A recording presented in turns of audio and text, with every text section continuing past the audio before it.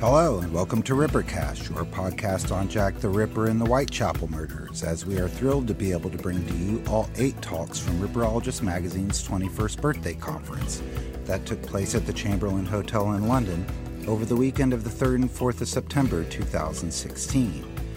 The following presentation is David Thompson speaking on the tragic London life of P.C. Ernest Thompson. David Thompson is the great-grandson of P.C. Ernest Thompson, the constable who discovered the body of Francis Coles in Swallow Gardens while on his very first beat, and who 9 years later was murdered while on duty. As with all of the series of talks from the Ripperologist Conference, a compendium of sorts featuring articles from the speakers was published in Ripperologist Magazine issue 151, and I encourage all of our listeners to obtain and refer to that issue for further reading, as well as seeing some of the images that were used in these presentations. If you do not yet receive Ripperologist Magazine, you can easily join their subscription list for free by emailing contact@ripperologist.biz. And now over to the Chamberlain Hotel and David Thompson. Big welcome to David Thompson.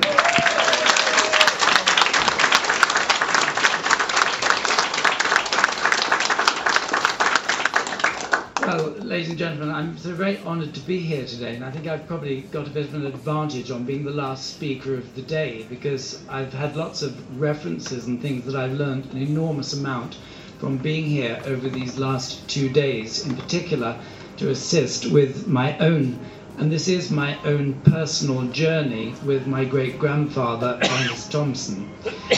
Ernest came into my life really quite unexpectedly when I was in my mid-20s, just very shortly after, by these extraordinary coincidences. I was backpacking in Indonesia, and I got off a bus, a public bus, in a Javanese town called Bandung, and a local man stepped in front of me and said, "Where are you from?" And I said, "I'm from England." And he very proudly, this great beaming grin, said, "Man United, Jack the Ripper." his understanding of what England was all about. And very shortly afterwards, my grandfather, also called Ernest, in his widowhood would go for his Sunday meal with my parents and visiting them out in the much mismaligned county of Essex. I would sit with grandfather when they were clearing up and washing up, and one day, completely out of the blue, he said, "My father saw Jack the Ripper." Well, that's quite a thing to suddenly sort of say, and you sit up about it.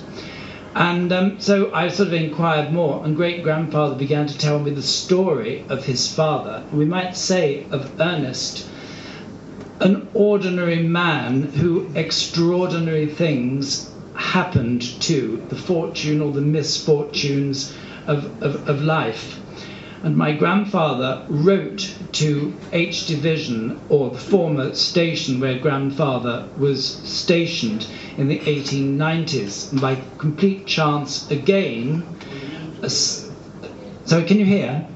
I thought somebody said that you couldn't.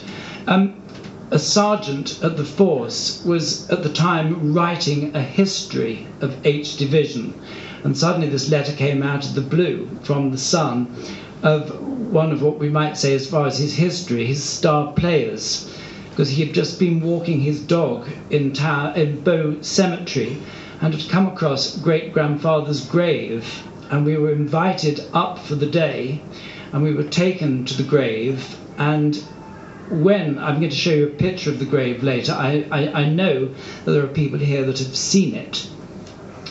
And the police force had restored it, and it was very, very clearly legible. But I'll take more of the grave later.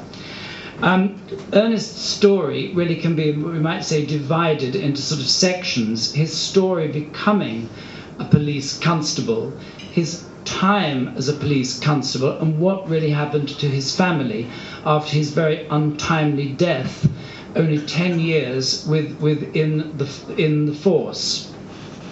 Ernest was born in the village of Wareham, which is near Wells next to the sea on the Norfolk coast.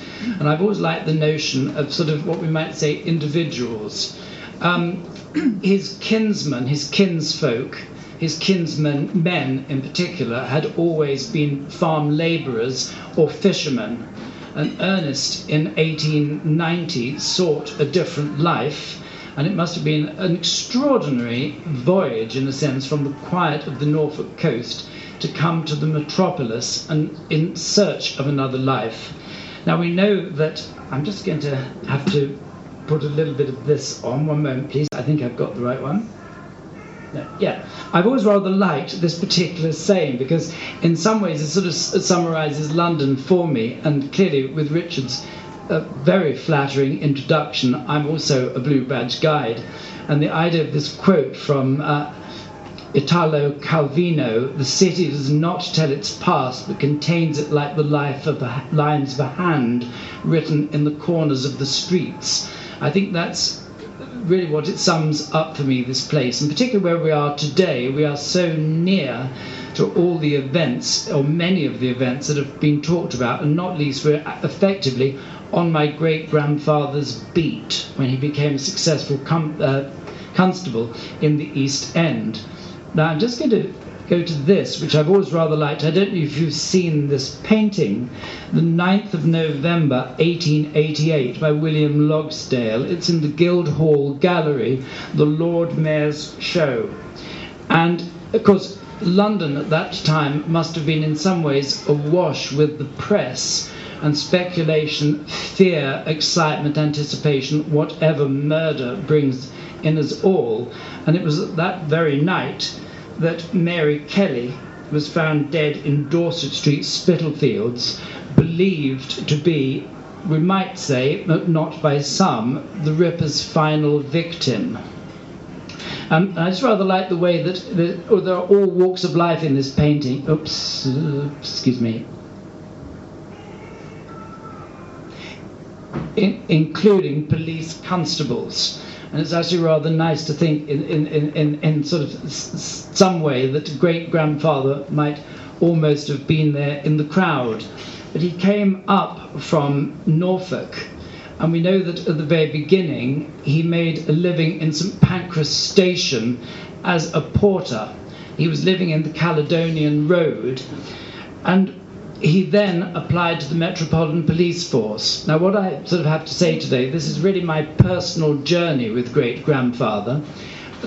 What I've clearly gleaned over 2 days, that I'm in some pretty august company here, very knowledgeable people of their subject. My understanding of great-grandfather and his times and his life are what were handed to me by his own son. What I read in my 20s, it's almost like now saying, imagine a world without electricity, a world without the internet, but that's effectively where it was, so really quite limited.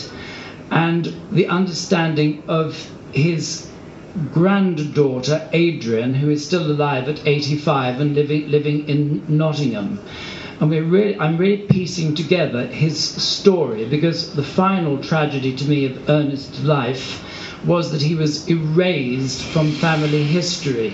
Now we might think that this could be for various reasons, but more of that shortly. Coming up to London, working as a porter, living off the Caledonian Road, and then applying to the Metropolitan Police. And successfully, I'd like to put this in by Doro, an engraving of sort of the slums of London, and all these wonderful railway arches and lines of what this world must have been like this city must have been like into the 1890s, because into the East End, H Division, was where great-grandfather was placed. Now, I actually have great-grandfather's application forms to the police, and we know sort of really quite a lot about him. I mean, even sort of here he is, Ernest Thompson, at 22 years of age. He was 5'9", which is the general height of male Thompsons, rather regrettably. I might like another 6 inches, but there we are.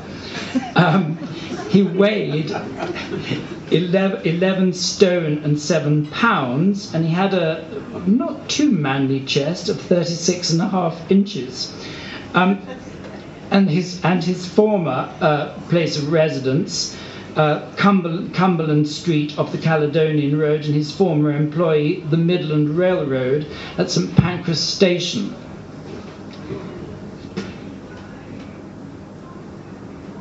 Now this, they are really quite difficult to see, but if anyone would like to have a look afterwards, I can certainly show you these copies. What actually quite spooks me about this next one is the very top signature is Ernest's, which I in fact only saw for the first time 2 days ago. And if I were to show you my grandfather's signature, my father's signature, and my own signature, they are so similar that it is just absolutely uncanny. And the more I go into this story, the closer I become to this man who I really knew absolutely nothing about. Now, this is Ernest joins the force. Now, this is dated his application the 29th of December 1890. Now, I'm going to make a speculation here that if you're a rookie constable, I'd like to think you shadow an experienced constable on their beat for a number of occasions before being given your own beat and set out onto your own. Now, the first extraordinary thing that Ernest encountered on the very, very first beat, solo beat, in the early hours of February the 13th, 1891, he encountered in a railway arch the body of a woman. Now, I'm suspecting that many of you, if not all of you, will know the identity of this woman as Frances Coles. Now, what I've also sort of gleaned from all this is that Whitechapel, in particular, the East End, at the time, how lawless, or if we look at the opposite, how incredibly lawed, perhaps for want of a better word, it was. Because it strikes me from all I read, if a police constable blew his whistle, there was a very good chance that there'd be 2, 3, or 4 colleagues somewhere within hearing distance that they would come running, or so it would seem, which is also sort of the mystery of the East End, and I suppose a lot of the huge mystery of Jack the Ripper himself, the man who essentially got away. Now, this is where Ernest, rather sadly, begins to fall foul with what was to haunt him for the very rest of his life. I'm going to actually jump ahead to a cutting from the Newsman newspaper, which was published 10 years hence after Ernest's own untimely death. Police Constable Thompson was probably the only man, the only constable who ever saw the alleged Jack the Ripper. It was the last big crime of that horrible series when a woman was murdered in Chamber Street, Whitechapel. It was on Friday, February the 13th, 1891. At 2:15, Constable Thompson, passing along his patrol down a narrow thoroughfare, Chamber Street, leading out of Leman Street, a street that loses itself in a network of rail arches. One of these arches, a thoroughfare leading through into Royal Mint Street. In the middle of this archway, Thompson came up the ghastly work of Jack the Ripper. The woman was still alive, her limbs slightly moving, and her lips seemed to be vainly trying to articulate. Almost at the very moment that Thompson made the discovery, the deed must have been done.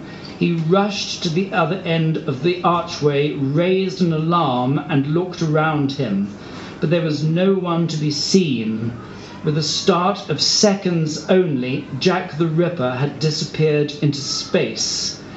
As a matter of fact, Thompson actually heard Jack's steps scurrying away into the darkness as he entered the arch.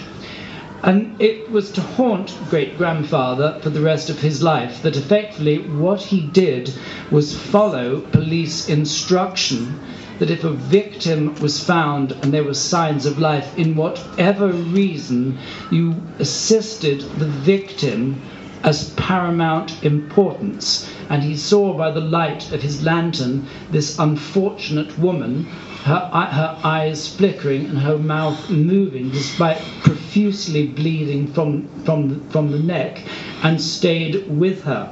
Now this is a little account, again, after great-grandfather is deceased, that goes into exactly the same detail as I've said before. Turning his lantern on her, he saw that she was bleeding profusely from her savagely cut throat, but her eyes were open and she was still alive. At that moment, Thompson followed precisely the revised and strict standing orders on procedure in the case of discovering a body. He remained with the body. He was, however, criticised for not having given chase along Royal Mint Street, and reproached himself for the remainder of his life for not having raced away to arrest Jack the Ripper. Now, of course, we can only speculate, because I think the interesting thing about this is that, as one might imagine, the press were immediately on to it. And this is a cracking good story. And within the editions of the next day's papers, the press are already labelling this crime as a murder, or albeit the woman still alive, of the so-called Jack the Ripper murder. And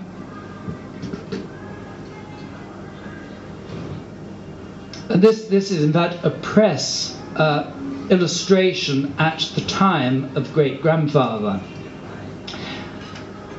Let me just go a little further, and this rather gruesome picture is the woman herself, Frances Coles, from her mortuary photograph.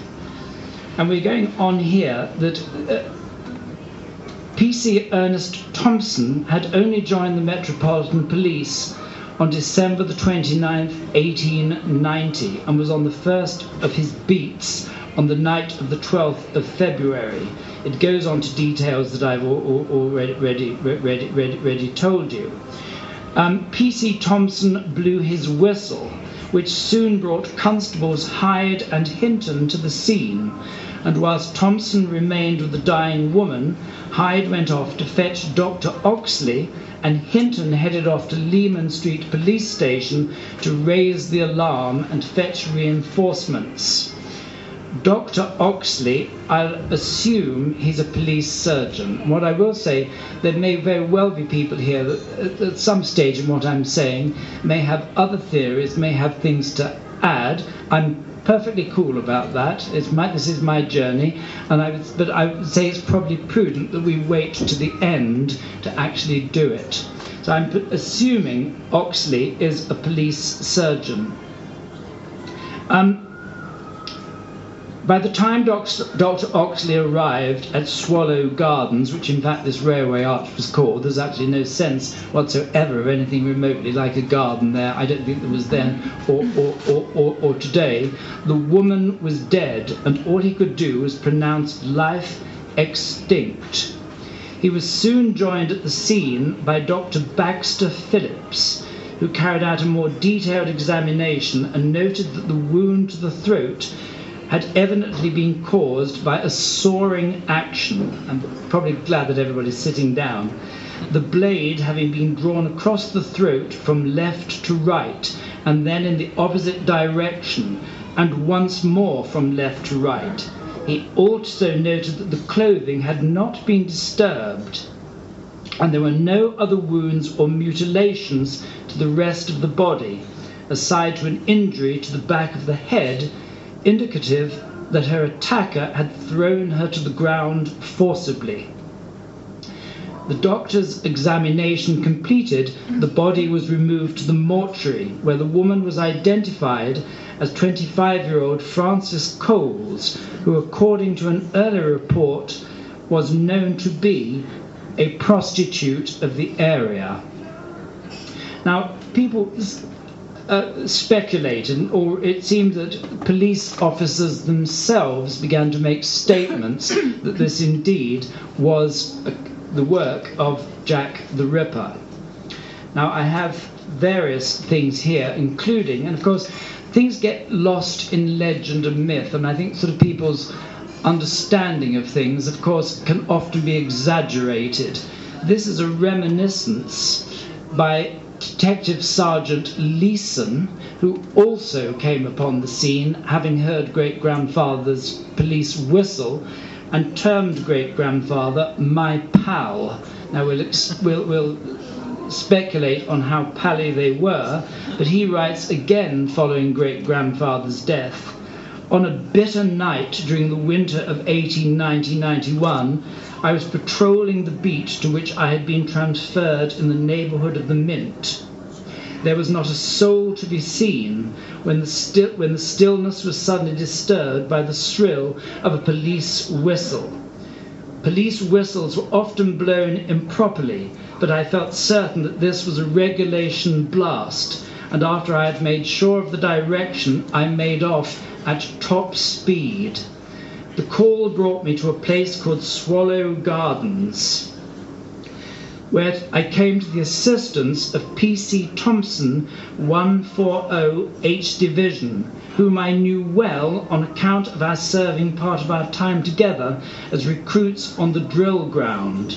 When I reached the spot, I found Thompson there with two night watchmen, one a plainclothes policeman who had been patrolling the district. About midway in the arch lay a woman with her head nearly severed from her body. She was still alive, but so large was the wound in her throat that articulation was impossible. And I think we must sort of perhaps smile a little at this. "What's up?" I asked. And I'm afraid I can't for a moment imagine great-grandfather saying this. "Murder," said my colleague in a hoarse voice, adding in a whisper, "a Jack the Ripper job." Well, we can only speculate, and many of you may very well know that a sailor, a ship's fireman called Thomas Sadler, was in fact taken into custody as chief suspect. And his story goes, as indeed it might very well, that he claimed that he had in fact, what we might say, taken business to Francis Cole that very night. In a statement, "I am a married man, and this will part me and my wife. You know what sailors are. I used her for my purpose, for I have known Frances for some years. I admit I was with her, but I have a clean bill of health and can account for my time. I have not disguised myself in any way, and if you could not find me, the detectives in London are no good." Eventually, this is a quote from the Daily Telegraph, which says that Sadler was actually shown to a Joseph Lorwend. Now this is where my knowledge, I will admit, becomes slightly shallow, who had seen the Ripper victim Catherine Eddowes talking to a man outside Mitre Square. So before her own murder. So in many ways he claimed himself that he had most likely seen Jack the Ripper himself. Now, Lorend failed to identify Sadler as the same man, and indeed the case began to collapse. And ultimately, he was freed with all charges, or all possible charges, dismissed. As it says here, on Tuesday, the 3rd of March, 1891, the Thames Police Court, all charges against Sadler were dismissed and cheered by a sizable crowd. Sadler left the court in a cab, an innocent man. So I think we must speculate, but great-grandfather goes on in his life as a regular constable. Now just a few little almost contemporary shots. This is the street leading in to the so-called rail arch. The rail arch itself, this is 1961. it became a car workshop, and a relatively contemporary photograph of it, the ring in the floor being a supposed suggestion of where the body was found.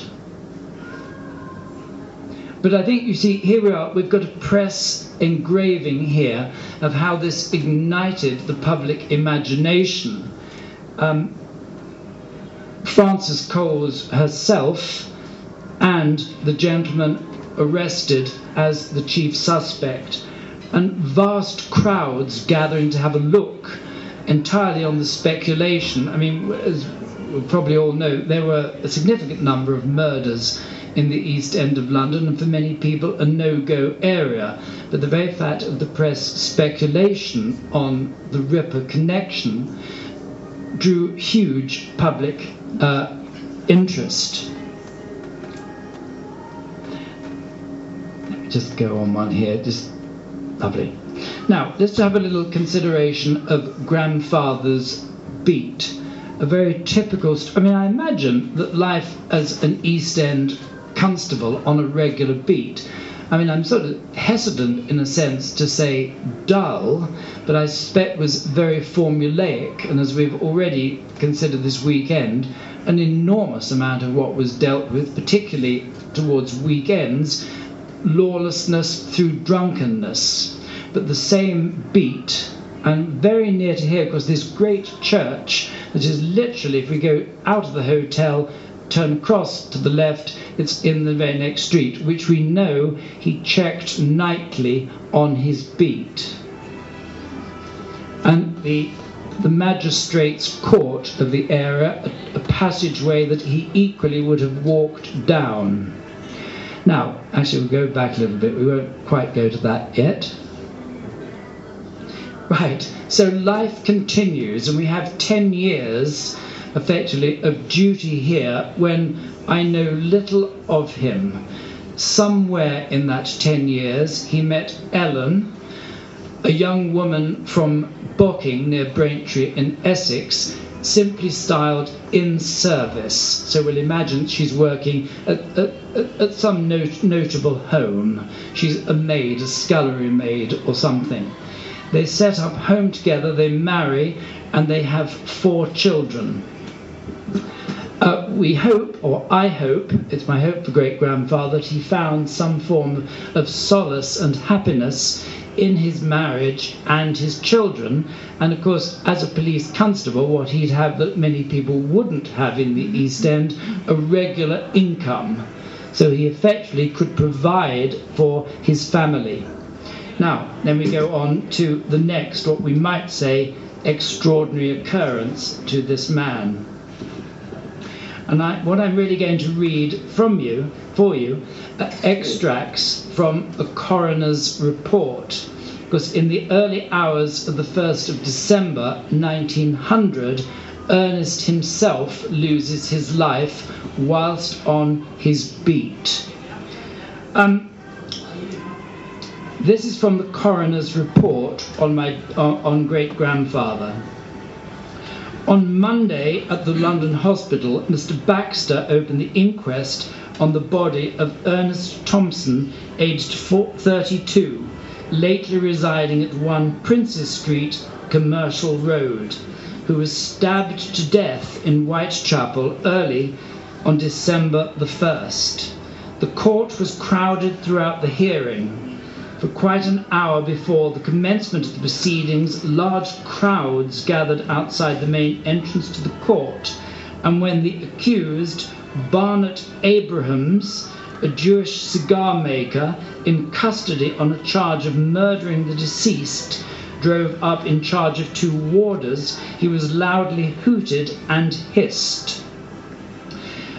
It's very interesting that the very first witness was a certain Albert Thompson, who was Ernest's brother, who was some 10 years younger than Ernest, and also followed him up from Norfolk, one would assume, on the advice or the example of his older brother, and I would suspect security of tenure and work had an enormous amount to do it. Now, Albert is actually one of my next projects, to trace Albert.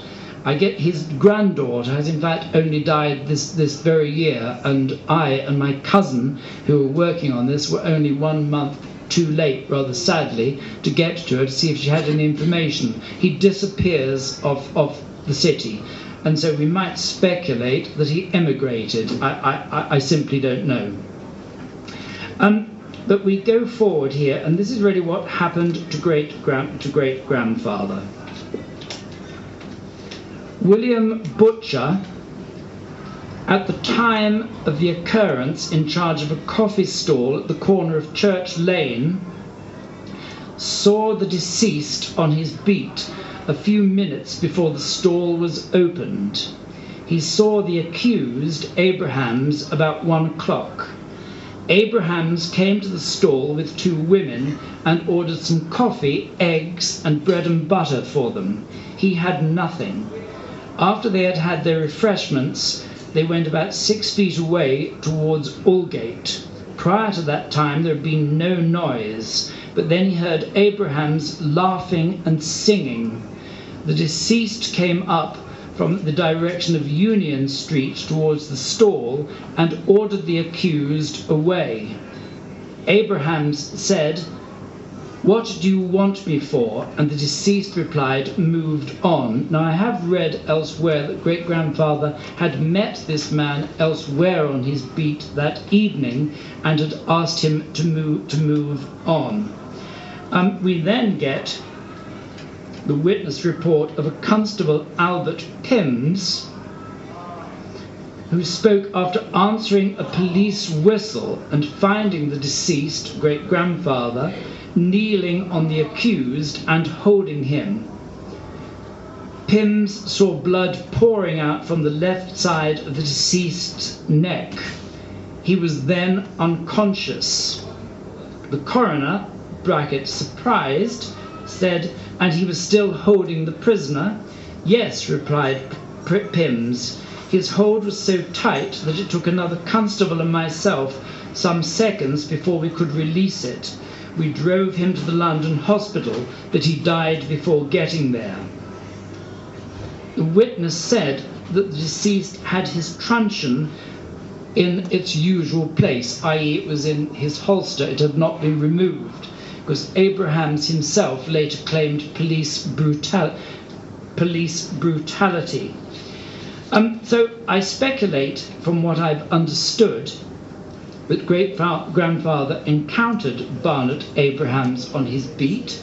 There was some dialogue between them. They encountered again at the coffee stall, and what became simply as labelled in the press a fracas. He intervened again and asked him to move on.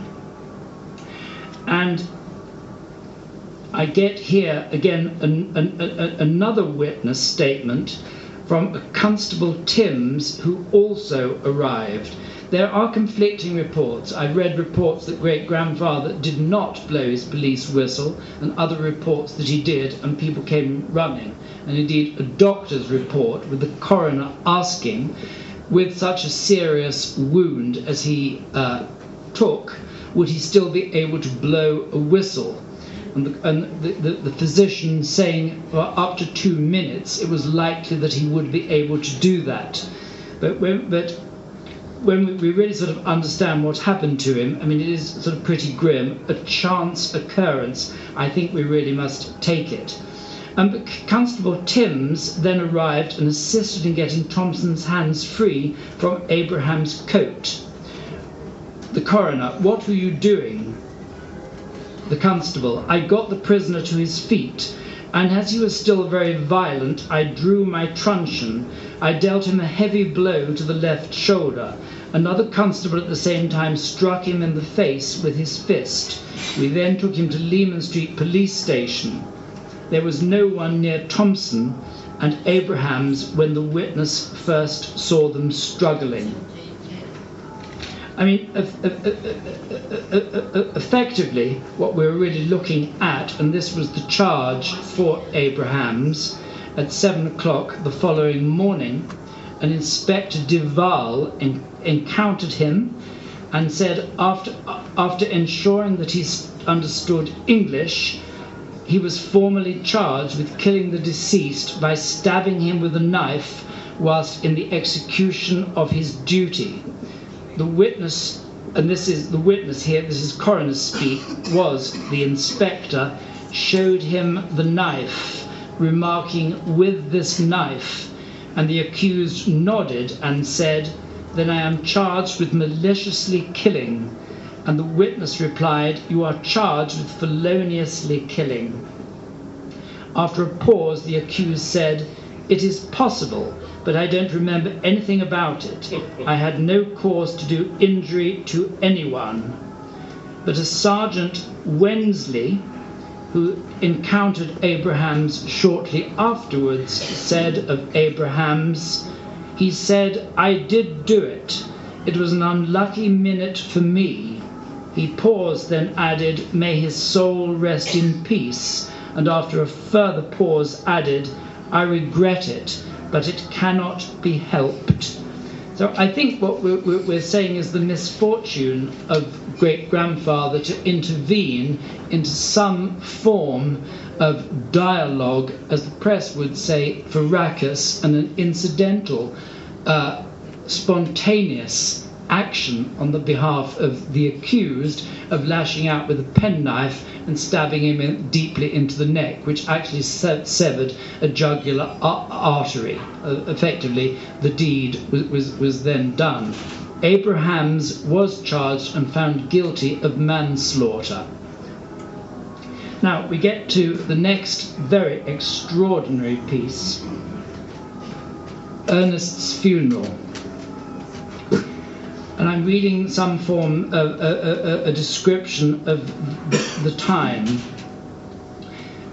The funeral of PC Constable Ernest Thompson, who was murdered in Commercial Road during the early hours of Saturday last, took place yesterday at Bow Cemetery, in the presence of many thousands of persons.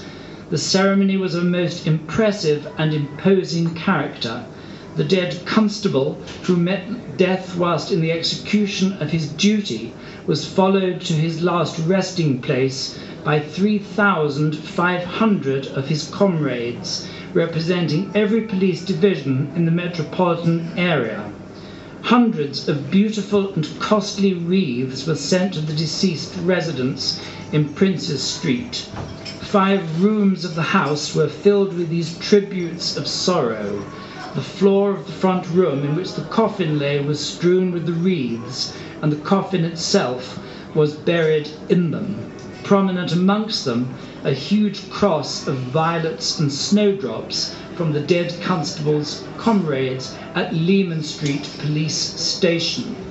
And the cortege left the house and made its way to Christchurch, Jamaica Street for the first part of the service. Led by the very same priest who had only 5 years earlier married Ernest and Ellen, and also the Bishop of Stepney. The memorial service at Christchurch was most impressive. Amongst those who took part, the Bishop of Stepney, who close to the coffin delivered a short address. "What shall we say first?" said the bishop. "Ah, that he died bravely at the post of duty," and then after a pause, "Yes, as bravely as any of the heroes and soldiers in South Africa. The Second Boer War was occurring at the same time."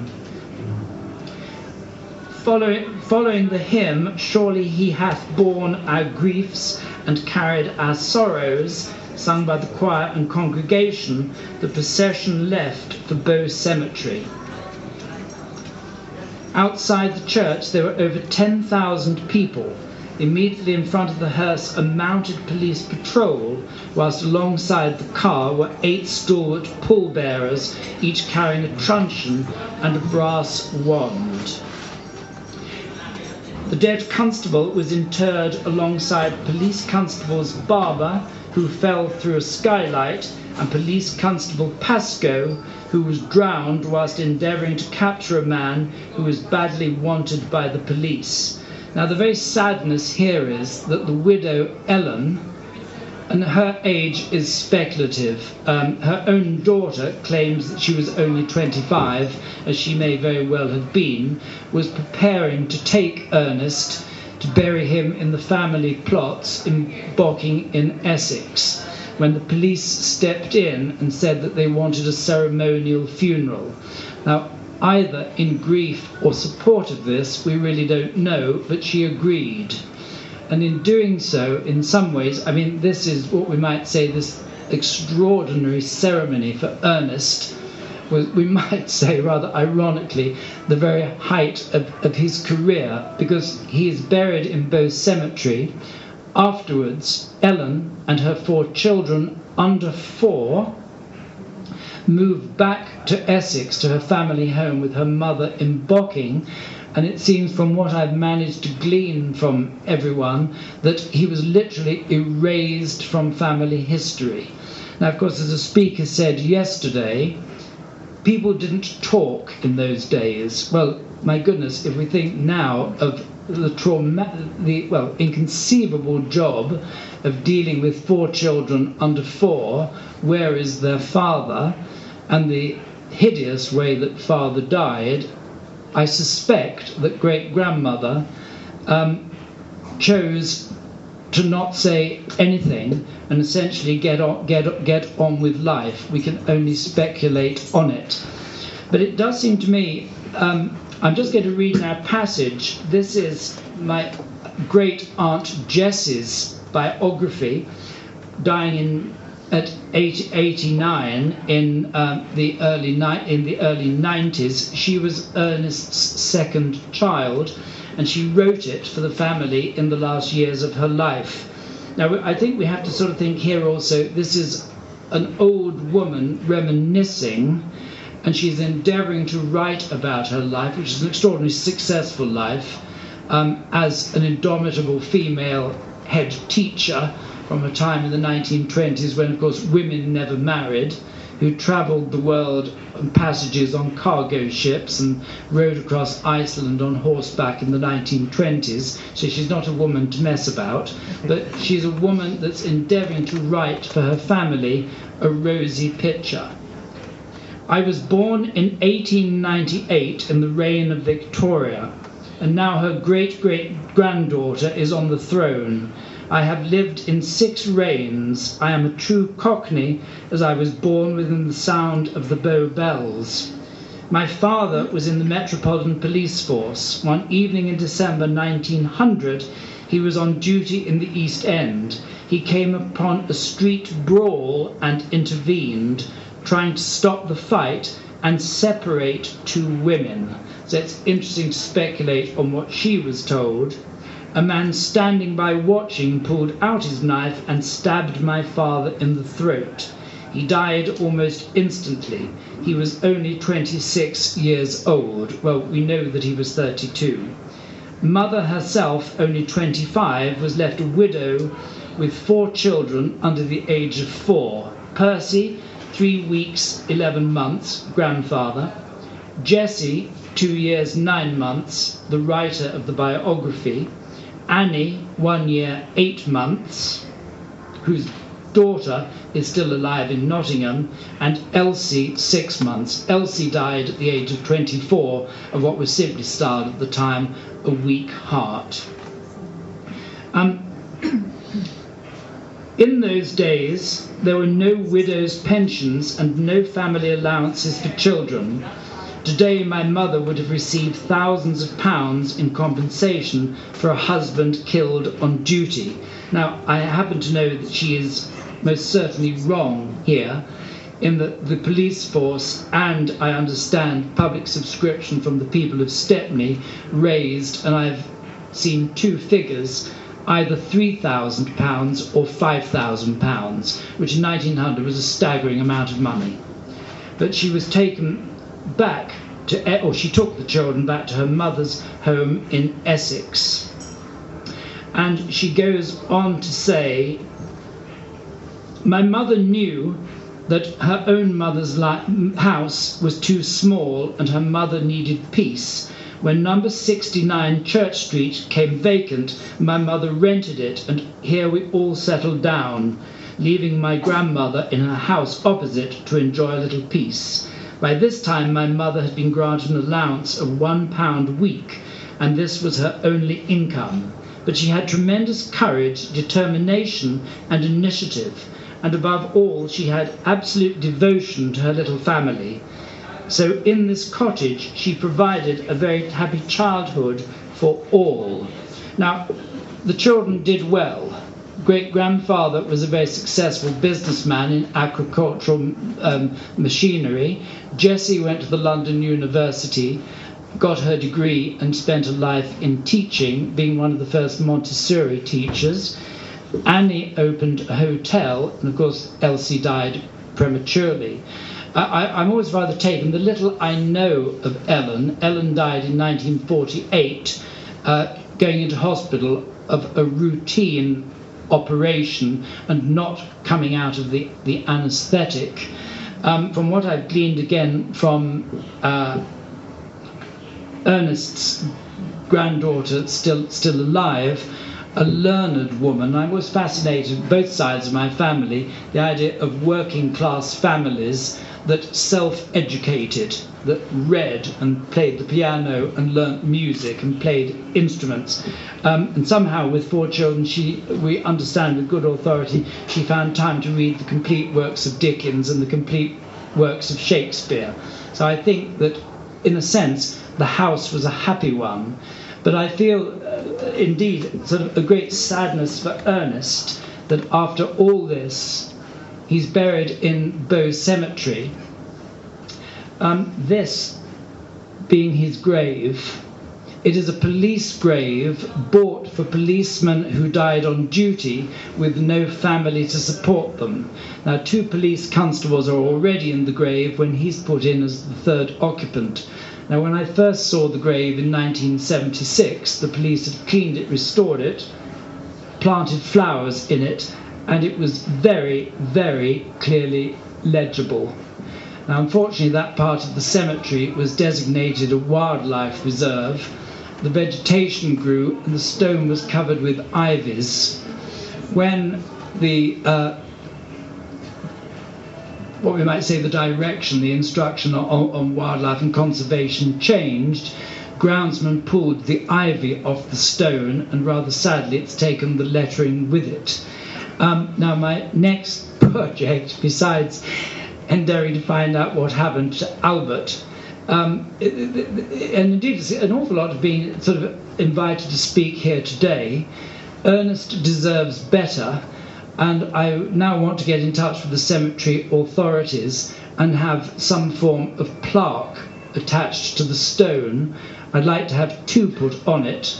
I'd like to have one to great-grandfather clearly telling something of his story, but I'd also clearly also like to remember the other 2 men that are also in the grave as well. So it's just, let's sort of finish with the man himself.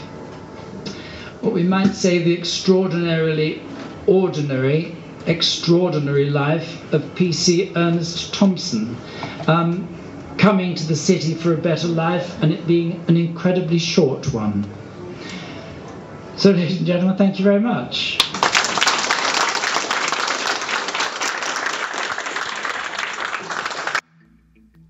And that was David Thompson with the tragic life of P.C. Ernest Thompson. I would like to extend the warmest of thanks to Adam Wood, the editor and publisher of Ripperologist magazine, and Frog Moody of Casebook Classic Crime Club for allowing the recording and release of this landmark conference.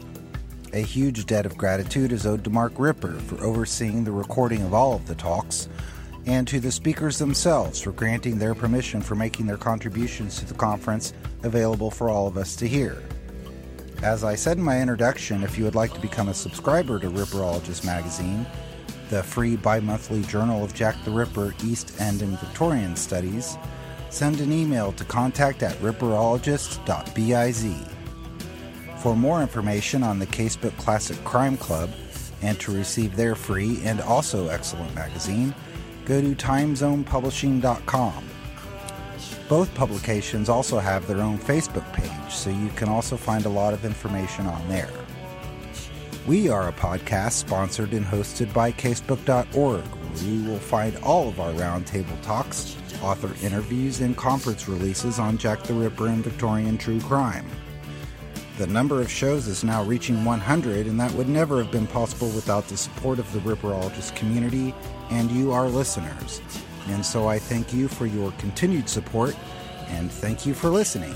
We'll see you next time.